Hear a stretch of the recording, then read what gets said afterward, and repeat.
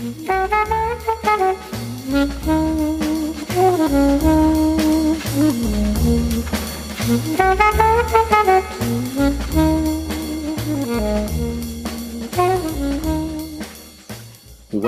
to Spiritist Conversations, a show where we sit down with friends to talk about the world through a Spiritist lens in an informal, unscripted, and unplugged way.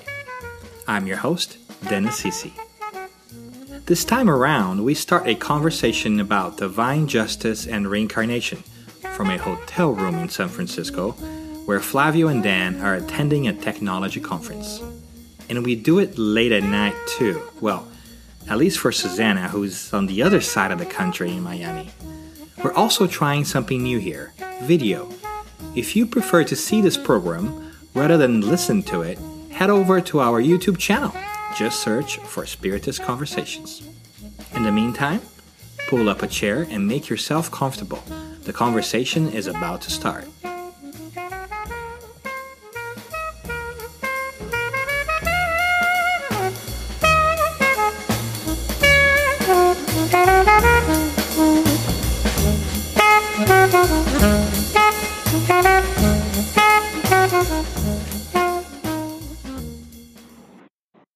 Hello, everyone. This is Daniel, Flavio, and Susanna back again to talk to you one more time about a very interesting and special topic today, reincarnation and divine justice. As you can tell, we are trying something else new here. We are trying this video thing, and you have the opportunity and the chance to see these great people on the video. Hopefully you won't be looking at me because I'm not much to look at. But we're very excited to have Flavio and Susanna back here with us to talk today. How are you doing, Susanna? Hey guys, I'm doing okay. It's about 11:20 p.m. in Miami, and I'm excited to be joining you guys for this new conversation. It's only 8:20 here, so we're good, I guess. And what are you getting is what we promised you, unscripted conversations from wherever in the world we are. And today we are brought together last minute because Flavio and I happen to be attending the same conference for work. And we decided to, start talking about spiritism when we thought, well, how can we do this without Susanna? Let's just call her really late in the night and give her 15 minutes warning and say, hey, Susanna, can you get in front of the computer in 15 minutes? Because we're going to talk about spiritism. And lo and behold, guess what? Susanna made it. Thank you, Susanna. Unscripted. That's our theme, right? Yeah, that sounds very unfair. That's 8 o'clock over there and 11 here. But that takes us into the topic of justice, doesn't it? It's a good segue for that topic, right? Because today, if you look at the world, a lot of people think that the world's not just. There are a lot of uncertainties, there are a lot of difficulties, there are a lot of problems, right? A lot of catastrophes. How can we explain that, right? If we use a spiritist lens or prism, how can we even start the conversation, right? In order to get our tones in place. How can you, Flavio? How can you start the conversation? So look, for example, if people are suffering or there's catastrophes or disasters, usually people, God is not just because those people over there are going through so many difficulties and we're here, we're living our lives, business as usual. That's a common topic that we hear, very often or very commonly, across the places, right? I think that again, it speaks for the word divine justice, right? If we believe that everything happens for a reason, and if these folks over here in one part of the globe are going through a lot of difficulties, whereas other folks in different parts of the globe are not, how can God be just or fair, treating people differently? Or is there a God, right? I think that you nailed it. Oftentimes, folks talk to me and then say, well, I don't think that there is a God because I cannot explain these differences that I see out in the world. If I hold a God to be all loving and just, the world around us, which seems pretty chaotic, doesn't seem to lend itself to the idea that there is a God. So I oftentimes hear that whole idea, how can there be that God, or where is God when all this happened, right? So I find that oftentimes we struggle that, especially in Christianity, to understand that because of some preconceived notions. But I don't know about you guys, but when I start grappling a little bit more with reincarnation and try to search for evidence and also understanding of how it could impact my whole worldview, my whole life changed a little bit, right, when I started seriously considering that. But all in all, it's pretty powerful concept, I think, for me at least. And it's one that I feel like it's brought up regularly for folks who want to know more about it and can't really reconcile the idea of God and the unjust world that Flavio was talking about. Yeah, it's interesting. Let me just, before we even go into reincarnation, right? Daniel said something about God, and he used the word chaos. We look at this chaotic world where we live in, and how can we even consider an idea of God? And it's interesting because that's one of the things that I find myself often talking with the study groups here in our center. It is how narrow our vision is. So when we talk about chaos and we have this sense of chaos, which, by the way, I too a lot of times can get into this mindset that chaos is actually real. But then, I always invite people that I'm talking to kind of take a broader approach and look at reality, not from this narrow perspective of what we can see with our physical eyes, but without even thinking about spirit, just looking at the universe itself. And looking at, the discoveries. This week we had a lecture here with Júlio Carvalho where he talks about God. And he took us into a journey into all the discoveries that talk about the universe and the size of our galaxy and the many numbers of galaxies that are out there. And I couldn't even repeat all the things that he said about it, all the measurements and speed and things like that. So, but it just gave me, for the moment that I was listening to him, this perspective of wow. When we talk about chaos, we're looking at this tiny, tiny little reality that we find ourselves in. But if you would just, and you don't have to think about all the universes that there is. One is enough to have a sense that actually there is and there is harmony and there is a plan. The issue is what is the plan and how that plan works that justifies what seems to be inequality. So it seems like we're having some technical difficulties to hear everything that Susanna said. I'm not sure if you guys have seen that or not. But did you follow me? I did. I did follow you a little bit. I think that you were talking about scale, right? Just the scale of the universe and the vastness of reality that's out there, as opposed to the reality that we manufacture in our heads, right? In our worlds from our day to day. And I agree with you. I'm often taken by that. And I don't know if you guys have ever seen. So I like these cosmological things and astronomical things. And I don't know if you guys have ever had a chance to watch the old series Cosmos, which was recently remade, and I love that. And in one of the first episodes, if I'm not mistaken, they break down the history of the universe into a 365-day calendar, right? So basically, in terms of equivalence, it says if we were to squeeze the entire history of the universe as we know it, from the Big Bang to right now, into a year, right, so that we can have a proportion of things, human beings would only have come about in the last 20 seconds of December 31st or whatever it is, right? So it's just fascinating, and it's really worth a reference. So if you have a chance, go back and search for that. I'm sure you're going to find that on the internet. But it's amazing because of what Susanna was saying is there is this big objective reality out there, and then there's this tiny realities that we make for ourselves because maybe we want psychologically to be in control of things to feel better about our lives, and we agonize over really small things, right?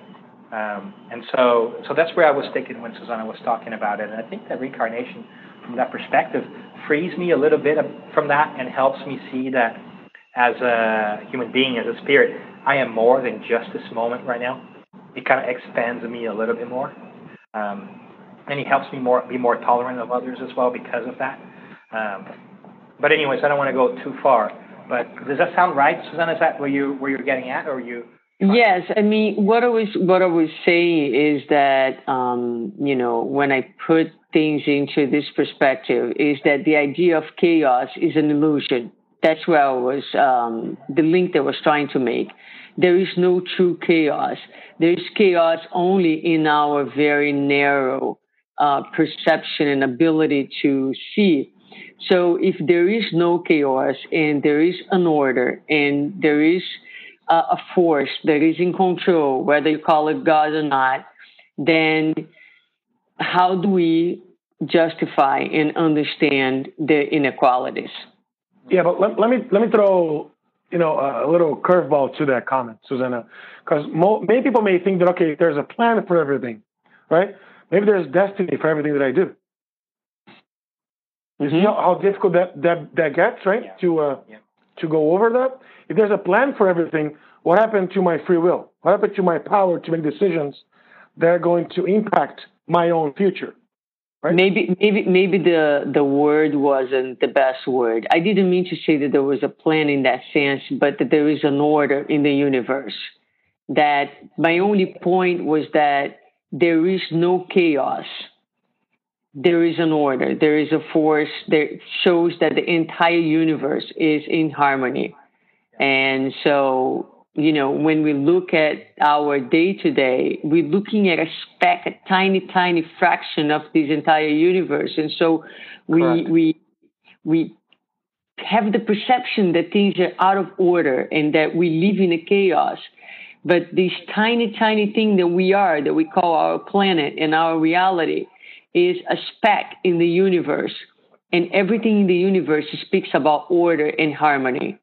And so I was just making a point of in face of the order and the harmony that there is in the universe. So going back, how do we explain? And I was just taking on what Daniel said because he did use the word chaos. And so, right? Yep. And I can jump in. I am 100% on board with what you're saying. And two things jump to mind. One is there cannot be chaos if you truly embrace the idea of God or a creator, right? Because otherwise you see the creator is not in control, right? Mm-hmm. That would deny this idea of an all-powerful, all-loving creator. And so the other alternative is to realize that maybe the challenge is on our side, like you're saying, right? That we can't see, we only see chaos and we don't see all the order. And in my mind, it's analogous to us looking at a movie, right? When we only see a tiny scene from a movie, we don't often get what the whole plot is about. But if we zoom out and see the whole movie, then we understand that somebody who might appear to be a bad person in this one part, it's actually a good guy, right? We just missed that one piece. And I feel like oftentimes in life, we are the one frame. This lifetime is this one frame that we're looking at. And when we're looking just in that frame, we can't see what Susanna was saying, which is you can't see the sense of order of the things because there was a scene before that, right? And that scene before the one you're seeing sets up what you're seeing right now. Right? Perfect. Yeah. There's a great story that highlights that from a book called Picking Cotton. I'm not sure if you guys have read that book. So I'm going to try to summarize that very, very succinctly or very quickly.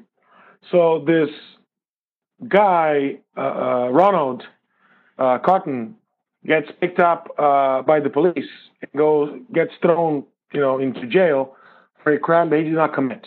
So he's sentenced to life in prison for raping Jennifer, and Jennifer points him. She's 100%, sure he was the one who raped her. So he gets sent into jail. Right? We all know how our jail systems are, and for a crime that he did not commit. He gets a chance to a second trial. During the second trial, he gets sentenced to death, right? Of course, imagine the emotions that go and the bubble in his head. One day before he had a plan to end his life, his dad visits him in prison, right? His dad was a pastor back then, and tells to Ronald, I have no idea why that is, but there's definitely a plan for everything that's happening to you. I have no idea, but God must have a plan for you, right? So, long story short, the father is able to convince Ronald not to kill himself, meaning that there was a reason for that to happen, right? And that he wasn't aware what there was. Long story short, he gets, his sentence is reversed. After spending 12 years in prison, he meets Jennifer afterwards, right? Jennifer's, of course, she's sorry for what happened. They become best friends, and they travel all across the U.S., right? Campaigning against death penalty. So if any one of us talks about death penalty or against death penalty, with a very small, tiny voice. If someone that was in death row for a crime that he did not commit talks about death penalty, that has a much, significant weight, right? A much heavier weight than our own voices, our own tiny voices. So I think that's a great story that exemplifies. Yes, the challenge is how to see, right, the reason for everything that happens to us, because we're always looking, very down inside, as opposed to trying to remove ourselves from the picture and look at the 30,000 feet perspective, which is not always easy, right? No, that's super hard, right? Because let's just try to put ourselves into somebody's shoes that they don't believe in God or that 30,000 feet perspective, right? All we see on Earth is this lopsided system where some people are born in families that obviously have a little bit of an easier time or a lot of bit of an easier time through life. Some folks, don't even have are born and immediately given away. They don't even have a parental support to grow. Some people are end up being really wealthy because of the family, and others are sometimes born without limbs, right? So there's clearly a discrepancy. And if we only look at that one lifetime to be the measure of all things, we can see how people, for lack of a better term, go into this race, but they're starting from different places. And I think we can agree that's obvious, right? When we look around, we see that some people are definitely starting from with a greater, let's say, a handicap, right? Socially speaking, disadvantage. Than others. Yeah. Yeah, disadvantage. Thank you. I thought a handicap is in a race, like a horse race, and so clearly that's challenging, and it becomes really hard for us to understand why that happens if we don't bring reincarnation to the mix. Right? If you don't think of reincarnation, then you can't explain why is it that some people are in certain situations and others are not. Every time, yeah, that's amazing, because every time, the idea of divine justice or reincarnation, or of God overseeing everything, being all powerful and all loving and just, I come back to a quote from Epicurus, one of the Greek philosophers from 300 BC, that he says something like this, right? So if God is able to prevent evil, but he's not able to, right? Maybe he's not all powerful. If he's able to prevent evil, but he doesn't want to do it, maybe he's malevolent, right? And if he's able and willing to do it, but he cannot really overcome evil, why call him God? So when we hear those phrases, and it was a philosopher, right, trying to question the existence of God and all that. When you hear those phrases that God's not able to prevent all the evil that may happen to us, right? We're only seeing evil from a very short-sighted vision of it's evil for me now, something bad's happening to me now, right? And it's not fair, the world's not just. How can we extrapolate that vision and try to find a much higher or much more important reason for all the so-called bad things that happen to us? Flavio, while you were talking over there, something else came to my mind. You were saying about evil things that happens to us, and I know that we are talking about the concept of reincarnation, but even before talking about the concept of reincarnation comes the concept of immortality, the immortality of the soul. And so there are a lot of folks out there that may not believe in reincarnation, but do believe in the immortality of the soul. And they believe that the soul goes on, and, with that, the life of the spirit is the real life, and this time here is just what it is. It's a time. And that always brings me back, because recently I did talk to someone about this, premature deaths. deaths of kids, which is excruciating. I cannot even imagine now that I am a mother and you guys are fathers, what would it feel like to lose a child at a young age. So it seems pretty unfair. And what I find interesting is to find actually spiritists who would make statements such as, oh my gosh, this child or this young person had such a bright future ahead of him or ahead of her. And when we read the Gospel according to Spiritism, chapter 5, there's some interesting statements there that really challenge us in our ways of thinking, because this particular statement, what a bright future he or she would have here, is still a very materialistic type of statement. Yep. Because we are considering that our bright future is here in this planet of trials and expiations, and is still characterized by tremendous amount of suffering. And so I like very much that passage in the Gospel where the spirits compare it to two very good friends being imprisoned, and then one of them is released before the other one, and how the person who stays behind in prison would feel like. Would he or she want for the friend who was released to stay in the jail with them? Or would they feel happy that they actually are done with their time? And that's how they put this thing into perspective. So I always find this interesting. It's not into the topic of reincarnation, but it's an exercise even for us who are spiritists to, of course, there's the pain, there's the suffering. It's always going to be, because for us in our condition, it is still very hard, the separation and the physical distance. It is a real cause of suffering for us in our level of evolution.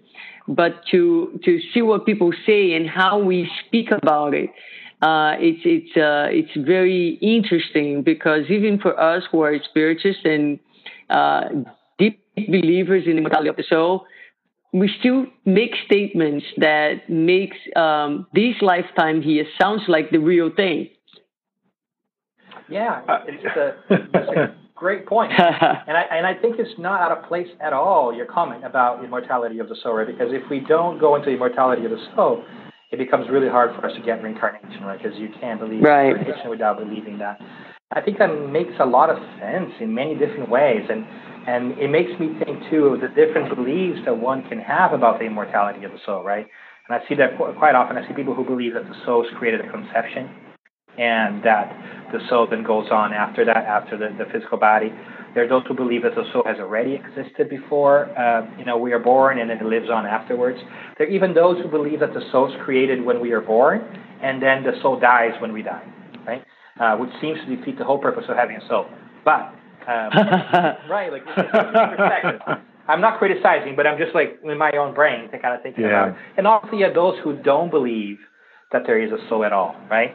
And obviously, everybody can have their own perspective, and I think that we can talk quite a bit about, the benefits or the implications, philosophically speaking, of divine justice based on reincarnation. But if I may, I want to throw a curveball at both of you guys and say, pretending that I'm on the other side of this conversation and saying, well, they're talking about reincarnation, but how do I know that there is reincarnation? What kind of proofs and evidence is out there that in fact there is reincarnation, right? Rather than a philosophical debate that we're having here, which basically says, like, if there is a God and God is just, then there has to be reincarnation. Are there things out there and studies and things that we can refer to lend some credence to the idea that there is actually reincarnation? Oh, the one that comes to my mind right off the bat is the work that Dr. Ian Stevenson has done.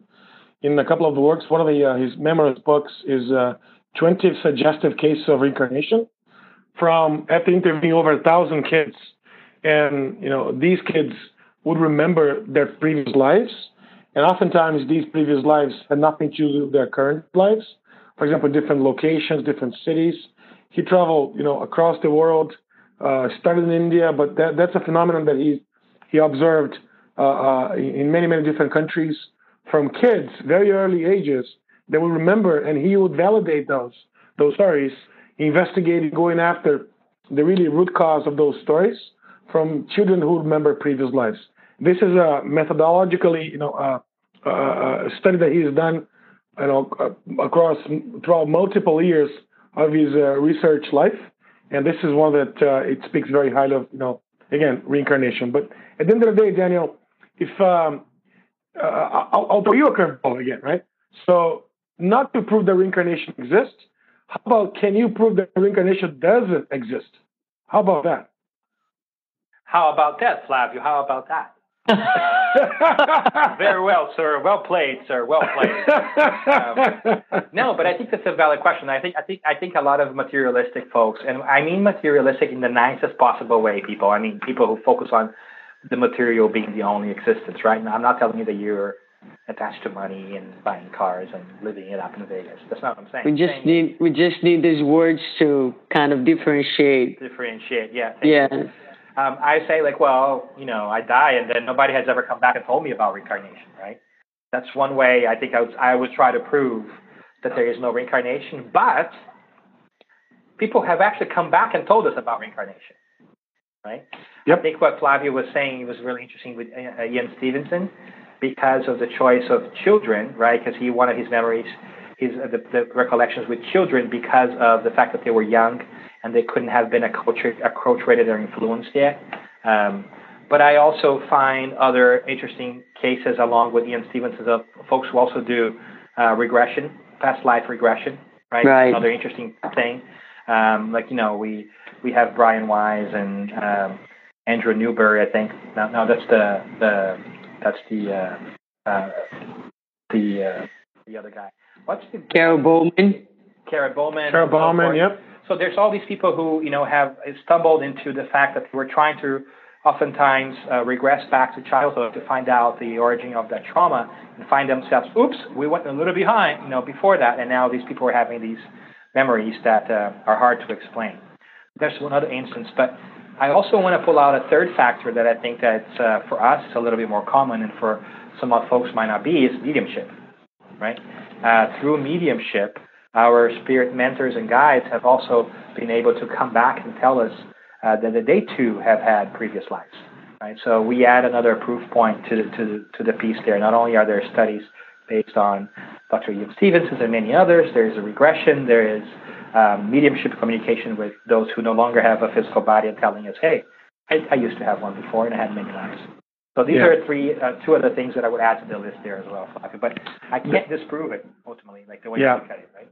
Exactly, right? So people ask oftentimes, hey, can you prove reincarnation exists? Well, can you prove it doesn't exist? First of all, it's one of those things, right? There's another book that I would say it's a much easier There's always read. one, right, Susanna? There's always that annoying kid in the back. There's always one that keeps raising questions. Ruin it for the rest of us. No, but I'll make it easy on you guys. There's also a book for the readers, right? People that like to read, called Soul Survivor, The Reincarnation of a World War II Fighter Pilot. It's a much easier read from the parents of James Leninger, who they were really puzzled that their 2-year-old son began screaming, right? Cheating phrases and having some really nightmares, remembering his life as a fighter pilot during World War II. And it's a great movie. There are also a CNBC documentary on that couple, on the little James, who would remember his previous life. He ends up going to a veteran reunion, and he meets some of his colleagues, and he would remember some of his colleagues. So it's an amazing read that, again, much easier than Ian Stevenson, who is a scholar, who is a researcher, right? It's a much heavier read. But I remember the name of the guy that I forgot, Michael Newton. Michael Newton. Michael Newton. He did Journey of Souls and the books and so forth, and he also did a study of in between lives. He would regress people to in between lives, which is interesting as well. Sorry, I had to. No problem at all. Call things, so I had to interrupt you. So when you mentioned Carol Bowman, she was also a psychologist who helped little James, or James the third, in his remembrances, right, of his previous life. Do you know if at this point in his life, I mean, this documentary that you're talking about was maybe a couple of years ago, maybe I'm not sure, but I wonder if at this point of his life he still has the same memories. I think I remember hearing something that, which is very common, that during childhood, those memories are a little bit more alive, and kids can get more easily in touch with them. And then as they grow, a lot of times it kind of fades away. So I thought I heard something that he currently could no longer, he didn't have the same memories anymore, which is just interesting. I don't have any details on that. I think the book was written in 2010. If I'm not mistaken, he was 7 years old by then. So at 6 more years, he'll be 13 right now. Mm-hmm. And, but I do not know if he still remembers. It's a great point, Susanna, yes. But I want to go back to when you mentioned the chapter 5 of the Gospel according to Spiritism, and you said that I actually beg to disagree that he has everything to do with reincarnation, because the title of don't beg, just disagree. I disagree. That's who I am, right? Blessed are the afflicted, right? The justest of afflictions. And if we don't really believe that our lives will go beyond this one, some of our afflictions, right, cannot be justified, right? To Daniel's point, if I'm born with all my limbs, if I'm born with capacity to learn, right? If I'm born in a well-off family, meaning that I have no abuse when I was growing up. I mean, it was very stable and stable life, stable family, right? Or stable life overall, versus some of my brothers and sisters who are born into much more difficult situations. How can you understand, how can you explain their afflictions in light of comparing their affliction with mine that seem very small? So again, the gospel talks about that the whole promise that Jesus brought to us was the life after death, right? The life, our real life, which is beyond the grave, right? So if you don't put that into perspective, it becomes very difficult to really comprehend the way I personally believe reincarnation. Yeah, I have a patient right now in the clinic. I've been treating this guy for maybe 2 months, and he's a patient with Parkinson's disease. And he is in his 80s, was a successful man and pretty bitter. And so at this point, every single day, believe me, every single day that I see him for therapy twice a week, at some point in the middle of the treatment, he looks at me and he says, "Why me? Why me?" And then I have been asking him, "Why not you? What makes you so special?" And, he's like, "I was a good person." And I said, "So is it that only the so-called bad people, right, get sick and have diseases and things like that?" So it was interesting because little by little, and I had other patients with I had a guy who was a professor and was suffering tremendously because he was fully aware of his cognitive deficits. And so, when I have a little bit of a window, I try to talk to them and I usually ask them, "Do you have any spiritual beliefs? Do you believe in God? Do you believe in anything at all?" To see if I can put out there some concepts. Because as you said, it's just like, what Spiritism gives us.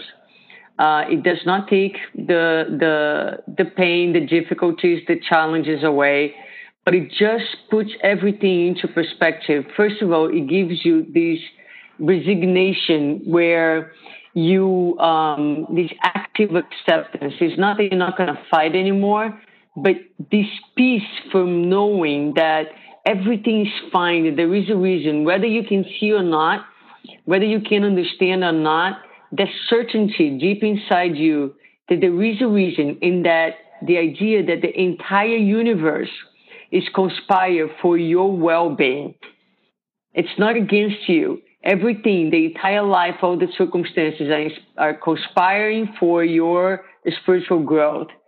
It just adds such an incredible twist and an incredible different taste to everything that we undergo in this life, right? It does. And with that thought, let's make a quick pause, and we will be right back, continuing those words from Susanna. Hello, dear friends. If you're here listening to the Spiritist Conversations podcast, you already know that we live forever. However, do you also know that there is a Spiritist radio on the internet for our listening pleasure and the nourishment of our souls? This is Kardec Radio, and we have a wide range of shows, from live interviews to shows for teens and kids. We even have a show about Spiritist books. Every Wednesday, Mackenzie and Francisca read a book chapter, followed by a discussion about its teachings. It is always eye-opening. Do you want to know more? KardecRadio.com. Visit us. Share the love. Nourish your soul.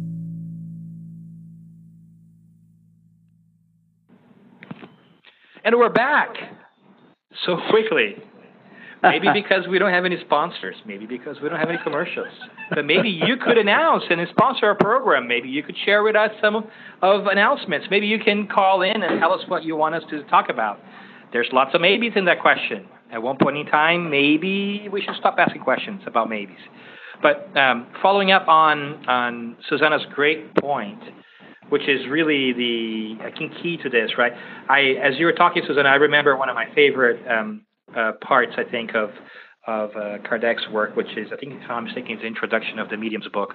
And he said something fantastic. He said something that we already know based on our empirical observation of the world. We know that every effect has a cause. So if something exists, it's because it was caused by something else, right? And then he goes further to say, from a spiritual perspective, that if the causes to an effect are not visible in this lifetime, then they must be from a previous life. And I found that to be incredibly powerful and simple in the same way, right? So if the causes for a problem that I might be facing now cannot be found in my current life, it is quite possible they come from a previous life, right? They're just a continuation from that one scene to the next in the movie, except that I haven't had the privilege of being privy to seeing the previous scene, which should also make sure that we don't create an excuse for ourselves, right? We shouldn't say, oh, yes, I was born with a shortcoming, my stomach, I have an ulcer. Well, it's because maybe in this lifetime you abused food, right? So Don't blame it on a past life. Like, there's a cause and consequence thing. But there's a great, beautiful message there in the fact that the consequence of our actions kind of continue when we look ourselves past just one scene, just one life. And as you were talking about it, the whole thing of like, why not you? What a powerful question, right? Right? And say, oh, why me? Why not you? What makes it so special to think that everybody else needs to deal with the consequences of their actions, but not me, right? Right. Or the whole chaos thing again, right? Like, it's all chaotic out there because I don't understand it. If I understand it, everything's great. But if I don't understand, I'm going to call it chaos, right? Because I am the center of the universe. Right? If I close my eyes like a kid, all of you guys disappear, so you guys just don't exist, right? It's a little bit of a juvenile logic, but we still do it every day, right? Oh, yeah. It's juvenile, but still very present in our daily lives, right? That's the way it is. There's a quote from Emmanuel, the Spirit Guide. I don't remember exactly the words. Flavio's full of quotes today. Did you see that? I know. Imagine that. It's very quotey. And this is, by the way, guys, this is unscripted, unplanned, right? And imagine if we had actually planned for this.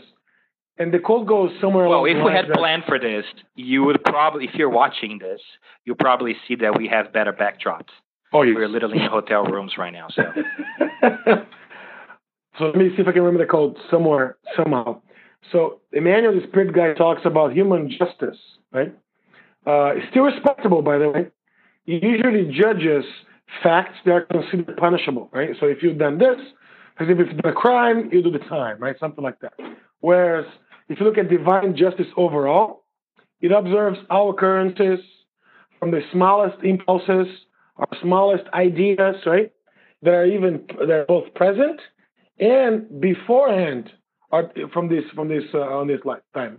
So when you look at that as a movie, pictures, right? We're only seeing a very tiny fraction of the movie. Divine justice sees the entire movie, right? And it gives us the best place. That's why we say that in Spiritism we like to say that we are in the best place with the best people around us, with the best circumstances, so which that we can continue growing spiritually. And sometimes one of these, difficulties, one of these obstacles is so much given so that it enables us to do better in life. It enables us to really progress towards our real life, which is not our material life, which is not our physical life. Right? Look, for example, when there's some of these catastrophes, right? Look how much charity, how much eagerness to help arises from people's hearts, right? How much everybody, volunteers, everybody really is in the mood to help those who are in need, right? Whereas if everything is going business as usual, all those, it wouldn't be the same, as we know, right? So, great question. I think it has everything to do with what we're talking about, right? The difference between human justice, divine justice, and our own difficulties, obstacles, who are always, right, helpful for us somehow, some way, even if we feel we don't comprehend them at fullest, right? You know what I was thinking while you were talking about it, because I was thinking that we talked about how some folks need some kind of evidence to leap into the pond of reincarnation, right? And so we talked about Ian Stevens and so forth. And I was also thinking about folks who prefer to get their facts from elsewhere, right, other than science. And sometimes I get questions about that. Well, I really want to believe in reincarnation. I think it makes a lot of sense, but I don't find any basis to that in the Bible, in the New Testament. How would you guys react to that? Apparently, you wouldn't react to that at all. I would say there are a lot of quotes. There are a lot of in the scriptures themselves, right? The one that really strikes me is Elijah and John the Baptist, right? It's a great comment that Jesus made that to John. If you look at that from there are a lot of passages, a lot of quotes that can exemplify that we would need maybe additional minutes to cover though. But again, definitely they're present, right, in the New Testament.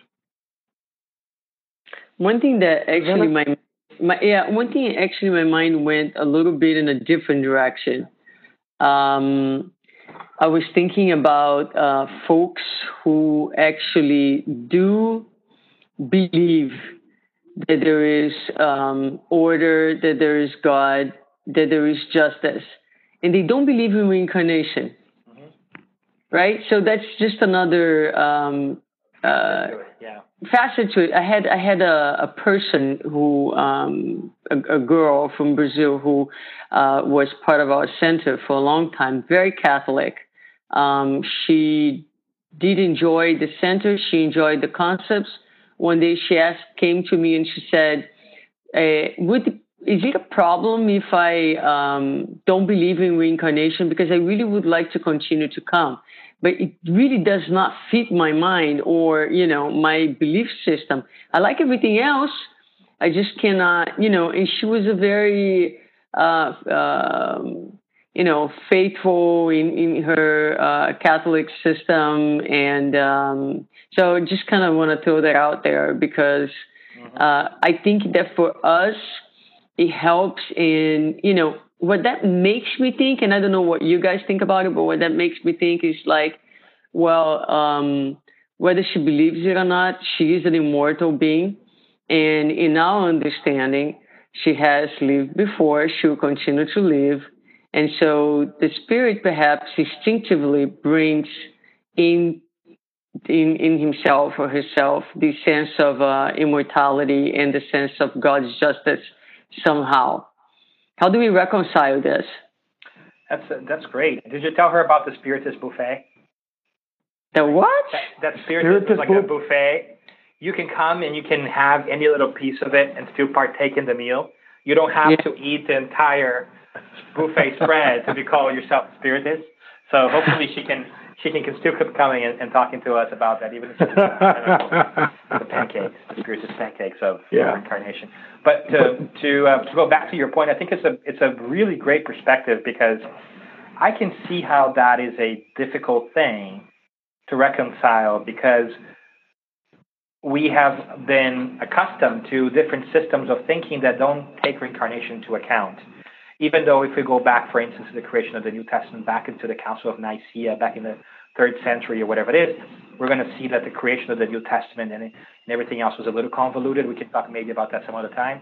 But what I found interesting, too, because I thought about this, and I get that question oftentimes, and for me, I can tell you, for me, how I work it out in my mind, right? I try to zoom back to God and say, well, if I only have one life, this whole idea of heaven and hell based on one life becomes a somewhat unfair proposition, right? Because if we're talking about being rewarded for the rest of eternity, and I cannot even grasp eternity, right? I cannot even grasp more than like 1,000 years is hard for me to grasp, really hard, right? So am I really being judged on 60, 80 years if I'm lucky, right? On those 80 years, am I going to be judged on 80 years and that's going to decide millions and millions of years of my existence afterwards? That sounds pretty unfair when I don't even do that with my kid, right? I don't judge my kid for the moment where he ate 2 candies, right, before going to sleep when I told him not to, and he's wired up, right? Of course, I'm not going to be happy. I'm not very happy generally then, but next day, I'm not going to be saying, well, you can never eat candy ever again, or you can never eat anything but vegetables again because of that one time that you ate, an extra piece of candy. Right? So I think that in my mind, when I think about God and justice, I find it hard for us to justify some of the models that, sociologically speaking, we've built for ourselves over history that tells us that we are judged over 60 years of, it doesn't sound fair. And how about the people that don't even have that, right? How about, like Susanna was talking about the kids who die, the infants who die really young, right? So how do you get judged on those 3 days that you lived, maybe 30 minutes? How is that decided? That sounds hard for me to reconcile. I think it's very philosophical in the sense that it's very unfair to some and privileged to others, right? So that tells me that God loves these folks more than those folks over there. And to me, that's not a fair God, right? That cannot be God if it's not fair, it's not just, if it's not loving all of us, right, as His children or as its children. When I look at Daniel, I have twins, right? Everybody knows I have twins, or if you don't know, I have 2 4-year-old twins. And not everybody knows, Flavio. Yeah, no, you guys know. Not everybody, like you guys know. So the way I look at them. Hello, everyone. Flavio has twins, and if you want to know more about Flavio's life, go to www.cameras247 and Flavio'sLife.com.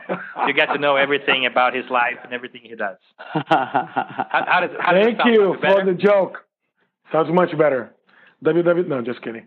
So what I was mentioning was, I look at them as 2 separate individuals, right?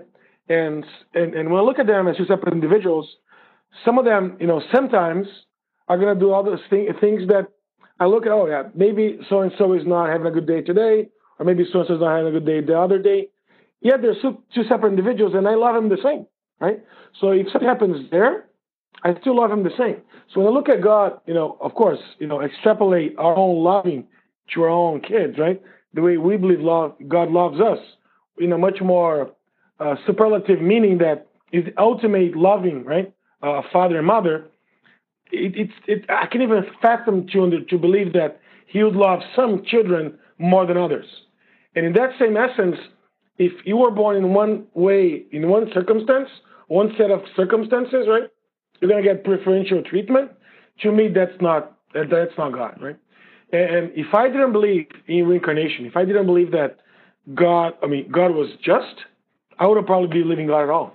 And I understand why some folks refuse to believe in a God that treats some better than others, because they themselves cannot treat one of their sons, one of their children, better than the other.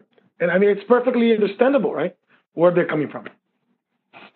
Guys, I just want to put in there that, the idea of reincarnation can be very challenging for many people. One of the greatest challenges that comes with the idea of reincarnation is that it destroys completely anything that separates us.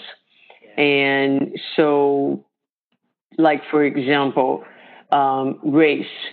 So race is an illusion because it's material, and for some people, the idea of being born in a different race, if they have prejudices, can be extremely comfortable, exactly. Or the idea that you could be born in a different gender.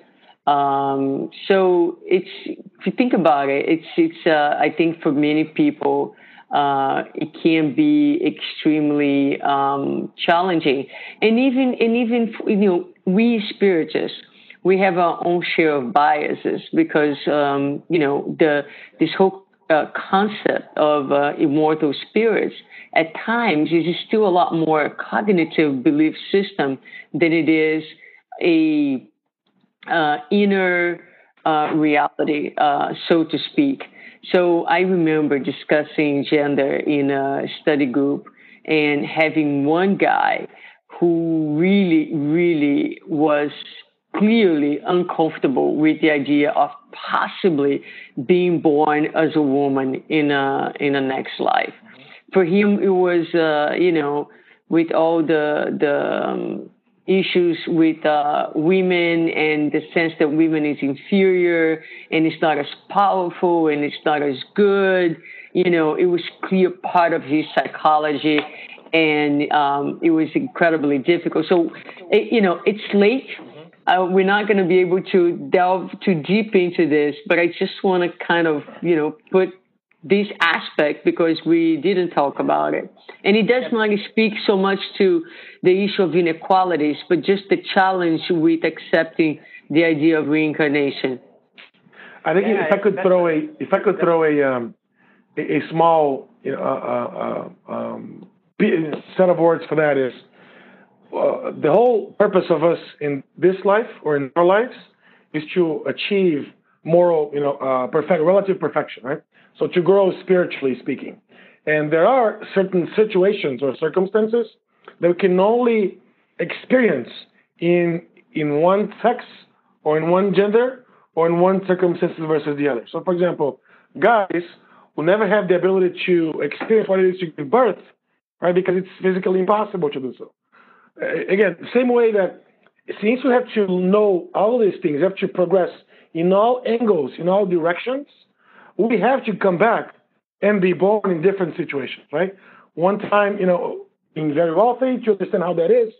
Other times being not so wealthy or poor, understand what that is, right? Wealth versus, poverty, male versus female, in terms of experiencing all the aspects of what's going to make us, right, progress spiritually.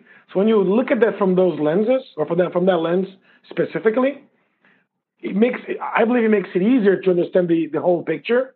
But to your point, right, we all have our own biases, our own prejudices that we bring forward to our own lives, that they're not easy to be overcome. By all means, they're not. Right? And I was going to toss in there that I wholeheartedly agree with what Susanna was saying. And, I really feel like reincarnation is the really great equalizer, right, with time, because it makes us think that. And even though we're not there yet, eventually we'll get it. And I was going to throw one more thing in there. I think religion is also a factor in reincarnation, right? Because not only a gender orientation, race, but also religion. Because if you think about it, the religion or the organized religion that we embrace is oftentimes, nowadays in our planet, a product of geography, right? Sure. It's sometimes hard for you to be a Christian if you were born in Malaysia with a strong, Muslim piece, or in Japan when we have a lot more Shinto and so forth. So there's a social product to organized religion that is also a factor. So I think that would also expand our tolerance towards all these great things that we clearly need to work on. We need to work on accepting gender, race. We need to do a much better job of that. I think we can all agree, and hopefully we're all working towards that. But I was also going to say that, funny enough, I also think that reincarnation explains our biases a little bit too, right? Because what do I mean by that? Because we've been accustomed to these belief systems that we've had for many lifetimes, and so it's sometimes hard for us to let go of them in this life. So clearly they're learned, right? Like we know that discrimination and prejudice are learned behaviors. But sometimes we also bring those from past lives. We don't necessarily wipe the slate completely clean spiritually when we go from one life to the next. We sometimes carry these biases. So it's only natural that sometimes we'll also hold these beliefs that are not conducive to collaboration and great awareness when we've been used to having these same beliefs for like many lifetimes. So it takes time to change too, right? Sure. So I have to point that out too. But I do believe that reincarnation, like Susanna beautifully said, is the great equalizer. It is what's going to eventually help us be more tolerant with each other too. I think it's the missing link, right? In Christianity, it's the missing link in a lot of the philosophies that talk about, the life after death or life after, the grave, and I do subscribe to that same thought process, of course, right? Following Spiritist teachings, and but there's one thing I would say though. When I was much younger, and I thought that if everybody believed in reincarnation, the world will be free of problems, and that's not quite so, right? Look at some of the other religions. That look at Indians exactly. They believe in reincarnation, and that didn't change them much, right? In terms of do we expect everything to be it's going to be all peaceful and all. Yeah. Exactly. So like we actually use that as a tool to enslave others, right? You were born there, you must be there for the rest of your life, therefore, right? Exactly. Right? So you got to be careful how we frame things. How we frame things. I think it's a great point, Flavio, and we're reaching the end of our time, and I think that we talked about very different perspectives, right, of the justice of reincarnation. Obviously, we cannot cover everything. It's just such a vast topic, and it's late. We are in a hotel room in San Francisco, Flavio and I, and poor Susanna is breathing the midnight oil in Florida because we were crazy enough to call her. But I want to talk back to you guys and just do a zoom out and some high-level summation of, so what would you say about reincarnation, divine justice in just a couple of minutes so that we can wrap this up and invite folks to send us more questions for next episodes?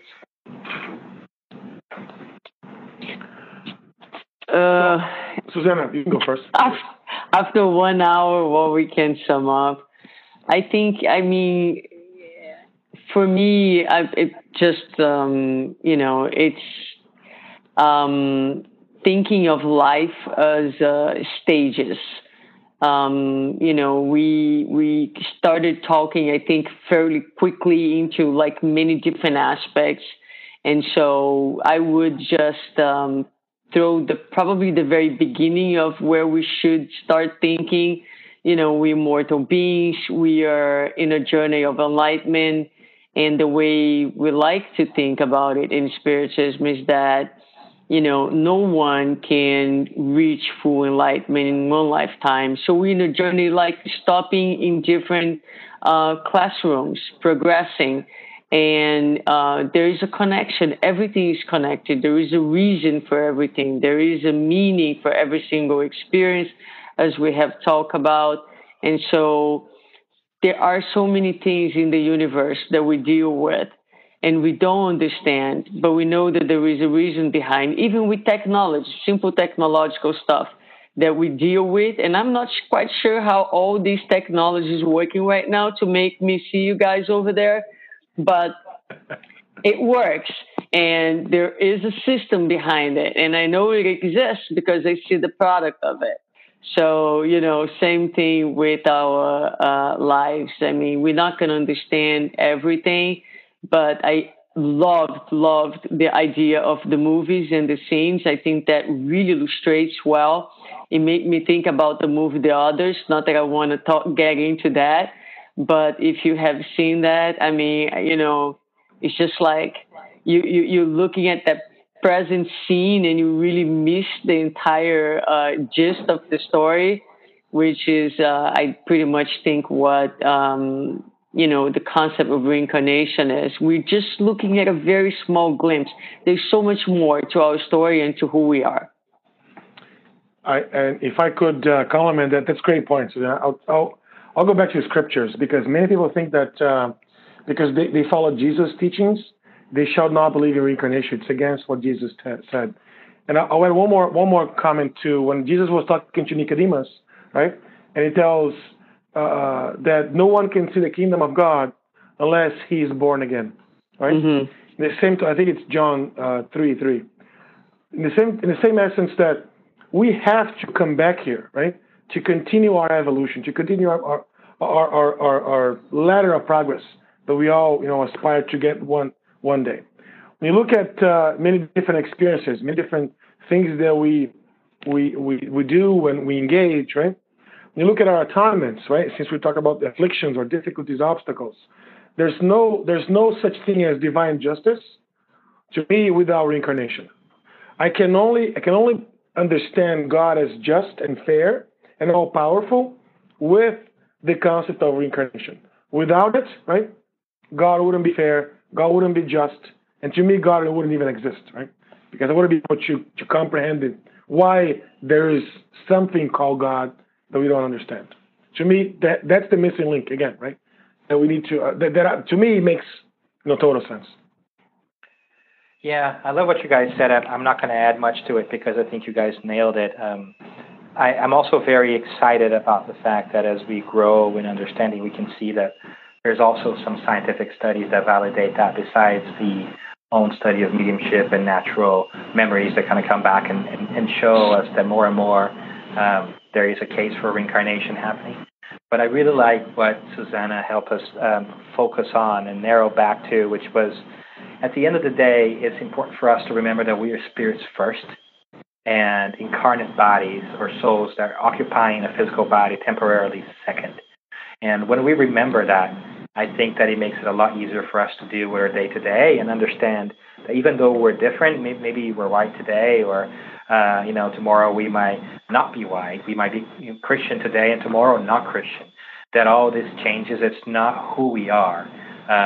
Who we are is what we do, the values and the things that we carry on with us, and that there is always, an effect to all the causes that we set out into the world every single day. So I really love that reincarnation brings it back, and I love talking to you guys because you guys always remind me of that, whether it be in science or the scriptures or just today commentary with people. It's fantastic, and hopefully we can reincarnate the show again and come back for another episode in the near future. All right, next time the show is going to be on my choice of time.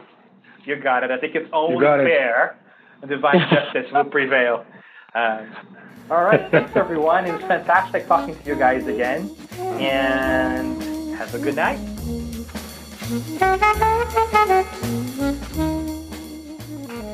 And there you have it. We took a first pass at divine justice and reincarnation, an important topic that also had us talking about discrimination, religion, and more. We also tried something new. We videotaped this conversation, which you can find at our YouTube channel.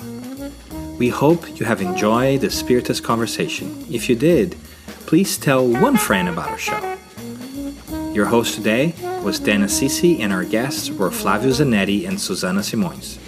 We invite you to join the conversation by visiting our Facebook page, tweeting using the hashtag #SCONVOS, or by emailing conversations@spiritism.org. Let us know how we are doing and where you want us to go next. We're here for you. The opening song you heard on the show was Take 5, played by David Brubeck Quartet, recorded in San Francisco, California. Video and audio engineering by Eduardo Vega. No one was paid to take part in this broadcast.